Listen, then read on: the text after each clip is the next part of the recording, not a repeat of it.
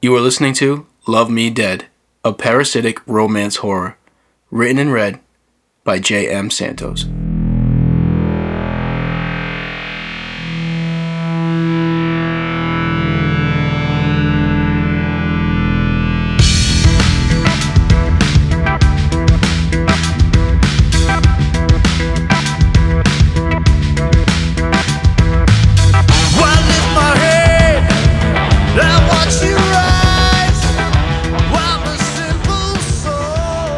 This is a love story, a really fucked up one. I know what you're thinking. All love stories are fucked up. What can make this one any different? Maybe instead of a love triangle, it's a square or a pentagram. Or maybe it's just another billionaire playboy who has a secret sex dungeon in his basement where his lovers insert random-sized objects in not-so-random places. Well, friend, you would be wrong. This love story is not that kind of fucked up. It's horrifying. While it does share some cliched characteristics as other classic romances, this story will not leave you feeling all warm and fuzzy inside. You will, however, see a lot of exposed, warm insides. It will chew up all that you thought you knew about love and spit it out, along with some hair and pieces of bone. My name is Jason, and I'm in love with a monster. This is my love story. I'll try my best to share with you what it's like when you let that monster slither its way inside of you, literally. I haven't always been with Ava. In fact, up until a few months ago, I was just a pretty normal guy with a pretty normal job and a not-so-pretty ex-girlfriend. Don't get me wrong, Julie is not ugly at all. She's beautiful, actually. Drop-dead gorgeous, even. I'm talking way out of my league hot. It's her soul that is ugly. Deep down, every fiber of her being is hideous. Every strand of DNA tainted with venom. She's a master manipulator, a grand puppeteer with perfectly manicured nails, pulling the strings of her many marionettes. I know it sounds like I'm coming off a little strong, but just wait. We haven't come to that part of the story yet. She deserves it. You'll see. It was a horrible breakup. The kind that leaves you wallowing in your own filth while you binge watch 90s sitcoms on Netflix. The only light at the end of the tunnel is the one in your freezer as you're grabbing another pint of Ben & Jerry's. Severe depression was really starting to kick in, and I probably would have decomposed on that couch if my roommate Ryan hadn't done what he does best. Bitch. Get up, shithead. If I have to listen to one more episode of Full House while you weep yourself to sleep, I'm gonna throw up. Ryan crinkled his nose and looked down at me with a snarled lip. And that stench isn't helping. God, it stinks like Old Spice and Doritos. Come on, man, it's not that bad. It's just Julie. Shut the fuck up about Julie already. Julie's a slutbag. Worse, she's a slutbag with ambition. So what if she cheated on you with a prominent up-and-coming surgeon who moonlights as an oil painter and an award-winning vinter? You still got some good things going for you. Fuck off, Ryan. Ryan Robert Richardson is my roommate, confidant, and total pain in my ass. Cigarette filters do a better job of filtering out the toxins that go in your mouth than the filter that stops the shit coming out of his. Nah, really, man, you're like average height? Whatever, man, fuck it. The one thing you are is a man. No self-respecting man would behave this way. You've never seen me this messed up about a girl. I have never seen you around a girl. That's bullshit, man. I'm with Lisa all the time. Lisa's your lab partner at the diagnostic company you work for.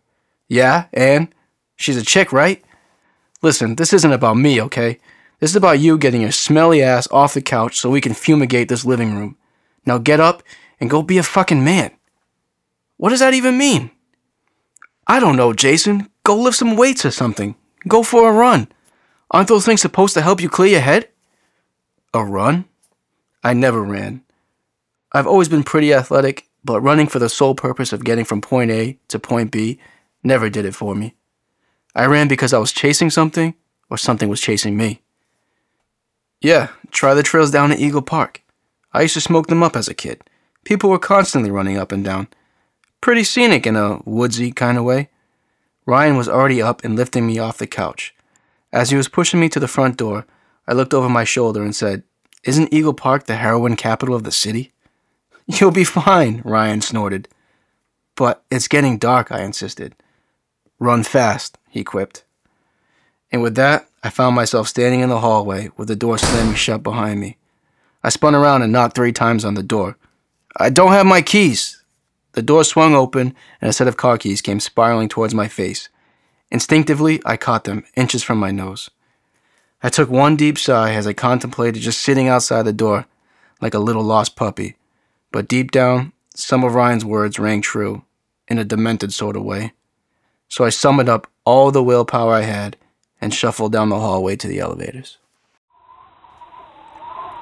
A short drive later, and I was looking up at the wrought iron gates of Eagle Park. 2 majestic eagles with wings spread out on full display sat on top of each gate opposite from each other. It was dusk, but the gates were still open. I wasn't sure if they closed at night, so I was hesitant to drive in. There weren't any signs with hours posted, so I shrugged my shoulders and pulled in. What's the worst that could happen? I drove down the winding road, surrounded by trees, until it opened up into an expansive parking lot. On the left was the Eagle Park Zoo, and directly in front was a decent-sized playground equipped with all the classic favorites. The sun was just about setting, and the lights around the park began to hum and slowly come to life. It was a humid summer night, and the air clung to me like a wet blanket. There wasn't even a wisp of a breeze. The swing sets, which usually spark a sweet, nostalgic feeling, hung there completely straight down and motionless. Now, you would think one of them swinging slowly as it creaked back and forth would be really spooky, but by the way they just hung there, frozen in time, bathed in lamplight, sent a shiver down my spine. Shaking off the creeps, I looked to my left at the entrance of the trails. There were 3 small wooden signs that indicated a different hiking path. That was it, just a dirt path leading into a dark, empty maw of wilderness. This was a really stupid idea, I thought to myself. It's dark, I'm alone, and I'm not even dressed to run. I had never even been on any of these trails before. I didn't know how long they were or where they went, so I just made up my mind to go home, and I turned around to go back to the car. Don't be a pussy. It was Robbie Dick. His bro-shaming had wormed its way under my skin and dug its claws into my psyche. I can't go home now and tell him I chickened out. Not after all the time I spent crying on the couch listening to Death Cab for Cutie radio. I can do this. Quick run, 15 minutes. Get in there, sweat a little bit, and forget about Julie. I started running.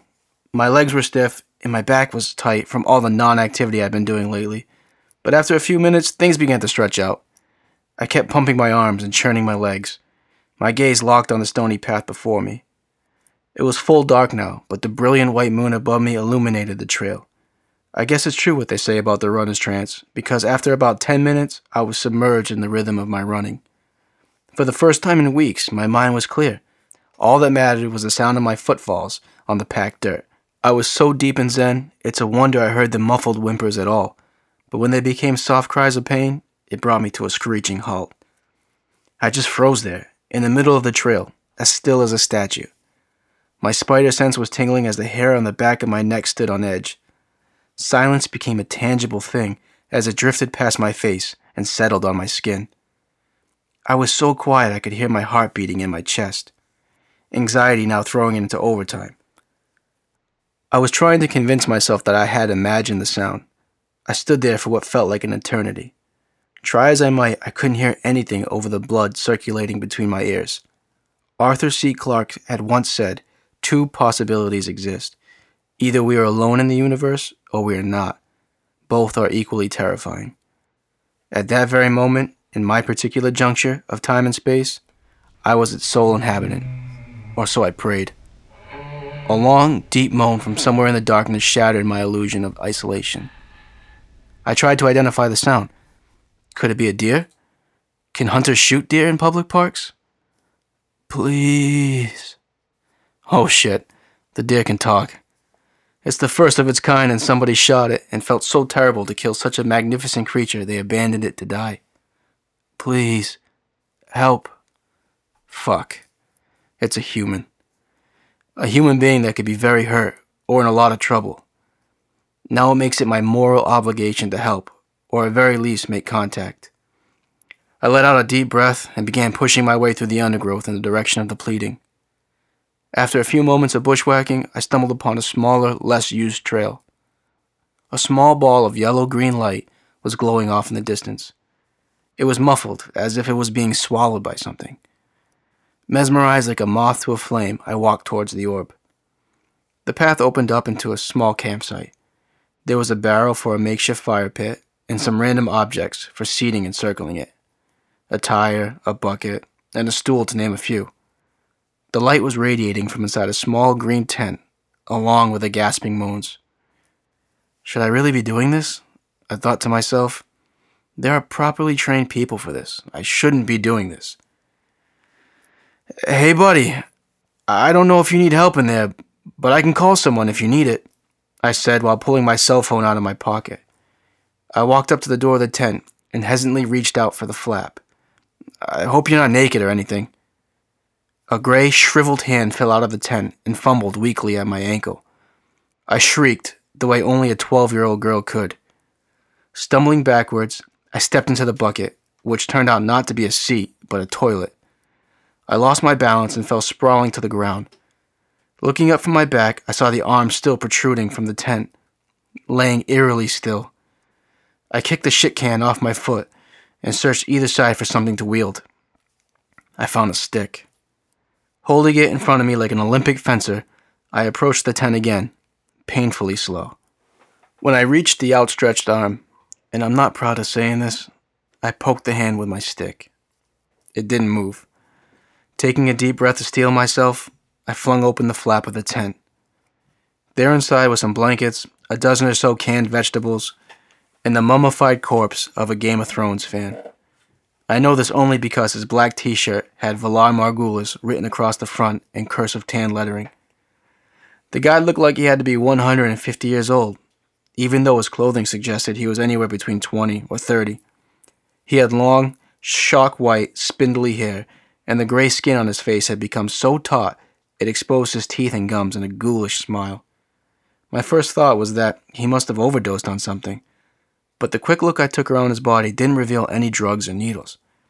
His lifeless eyes were so haunting, it pulled me in like a magnet. As I bent over to get a closer look, I heard a rustling noise from the back of the tent. I shot up like a rocket. Before I could identify the noise, something shot past my leg, crawled up my back, and bit me at the base of my neck. Immediately, I swatted at it frantically, trying to get it off my back. Fireworks blew up in my head. I blinked as fast as I could, but all I could see were bright green and blue supernovas exploding behind my eyelids. A numbness seeped from the back of my neck and down my shoulders and chest. I couldn't feel anything after the pain of the initial bite. I was swirling dazedly in a galaxy of colors, emotionless and serene.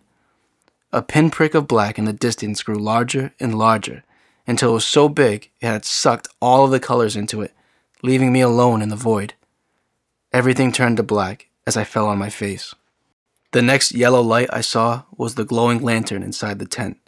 Shaking myself awake, it took me a few seconds longer to notice the young, half-naked woman that it should have. My heart almost jumped out of my chest. I sprung up to a seated position and almost climbed over the dead body. This wasn't possible. There was no way she could have been in the tent when I came in, right? I would have seen her. How long was I out for? The storm of questions bombarding my mind faded into a gentle breeze when my eyes finally locked on her. If my heart had exploded from the scare, I couldn't tell. She was breathtakingly beautiful.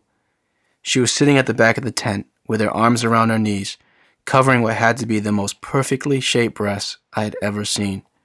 Her long hair covered half her face and was a mix of sandy browns and platinum blondes. One piercing blue eye burned a hole through me like a laser. Pearly white teeth beamed at me from behind an inviting, half-open mouth. I have no words to describe her lips, other than magnetizing. Simultaneously, she looked as vulnerable as a doe and as dangerous as a coiled python. Everything about her screamed danger, but even then, I knew I would do anything for her. Do I know you? She looks so familiar. I don't know how. You would think I would remember seeing the most beautiful woman in the world before. No. The one-word response came out as a purr. It floated from her mouth and stuck in my heart like a knife. My guard continued to fall. Looking over my shoulder, I asked, "Are you with him?" I was. Her blue eye remained transfixed on me. It didn't even flicker to the corpse. "Do you need help? Can I help you?" With that, she pounced at me with the speed and grace of a jungle cat. Before I could even blink, she was standing straight up and holding both my wrists in her hands. They were cold and sweaty. No, more like slimy. The thought poofed away like smoke when my eyes landed on her naked chest. Every thought vanished. Her voice broke my hypnosis. "Do you really mean that? Will you feed me? Will you let me in?" Her voice was like warm honey melting in my ears. Some brain function returned and I thought, what a weird thing to say. Feed me? Her body looked pretty well fed to me. She was statuesque. Let her in where? I didn't ponder on the strangeness of her questions for long at all. I just nodded my head slowly and said, "Sure." She leaned in closer, tightening her grip on my wrist. Her forehead and nose caressed my face ever so gently. She smelled like my grandmother's cookies. Our eyes were locked like a cobra and a snake charmer when she came in for a kiss.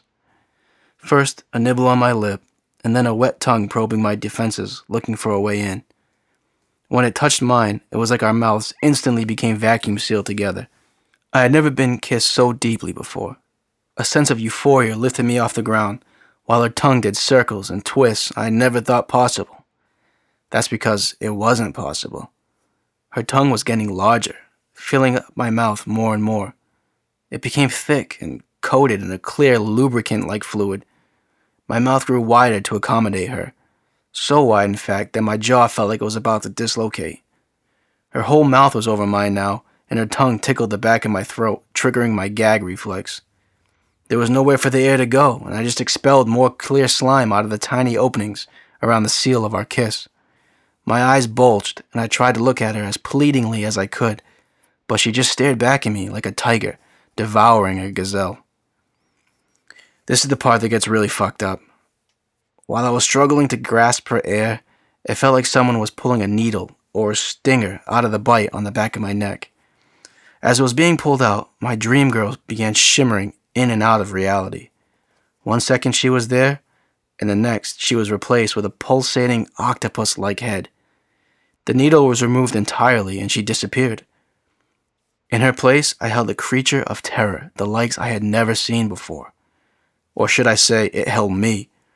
2 oily tentacles were coiled around my wrists, pinning my arms down. Another pair was wrapped around my head, while 2 others were working their way into my gaping mouth. It was slithering its way down my throat. Already halfway down, it released its grasp on my wrists. Instinctively, I grabbed it by the head and tried to extract it from my esophagus. I fell to my knees and flailed my body violently. There was no fucking way I was going to let this monster just crawl its way inside me without a fight. My hands could find no purchase on its body. It was like it could move from a solid to a liquid at will, and whenever I tried to grab another handful, it would slip between my fingers. The head collapsed and slid down my throat like a lumpy milkshake. Only 1 tentacle thrashed around wildly outside of my mouth like an unmanned fire hose. I slurped it up like a ramen noodle and passed out for the second time that night. What you see is what you are.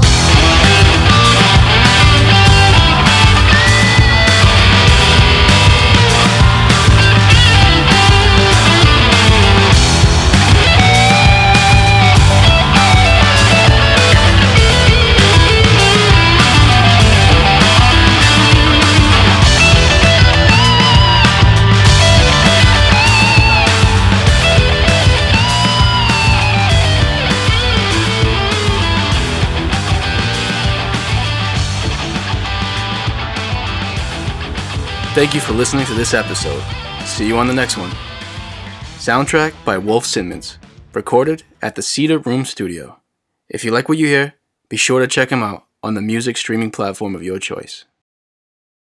This podcast is protected by a Creative Commons, Attribution, Non-Commercial, No Derivatives, 4.0 International License, which means you can't sell it or change it, but you can copy and share it all you like. Please share it with a friend, and don't forget those 5-star reviews. Well, that's all I got. Peace, and love me dead.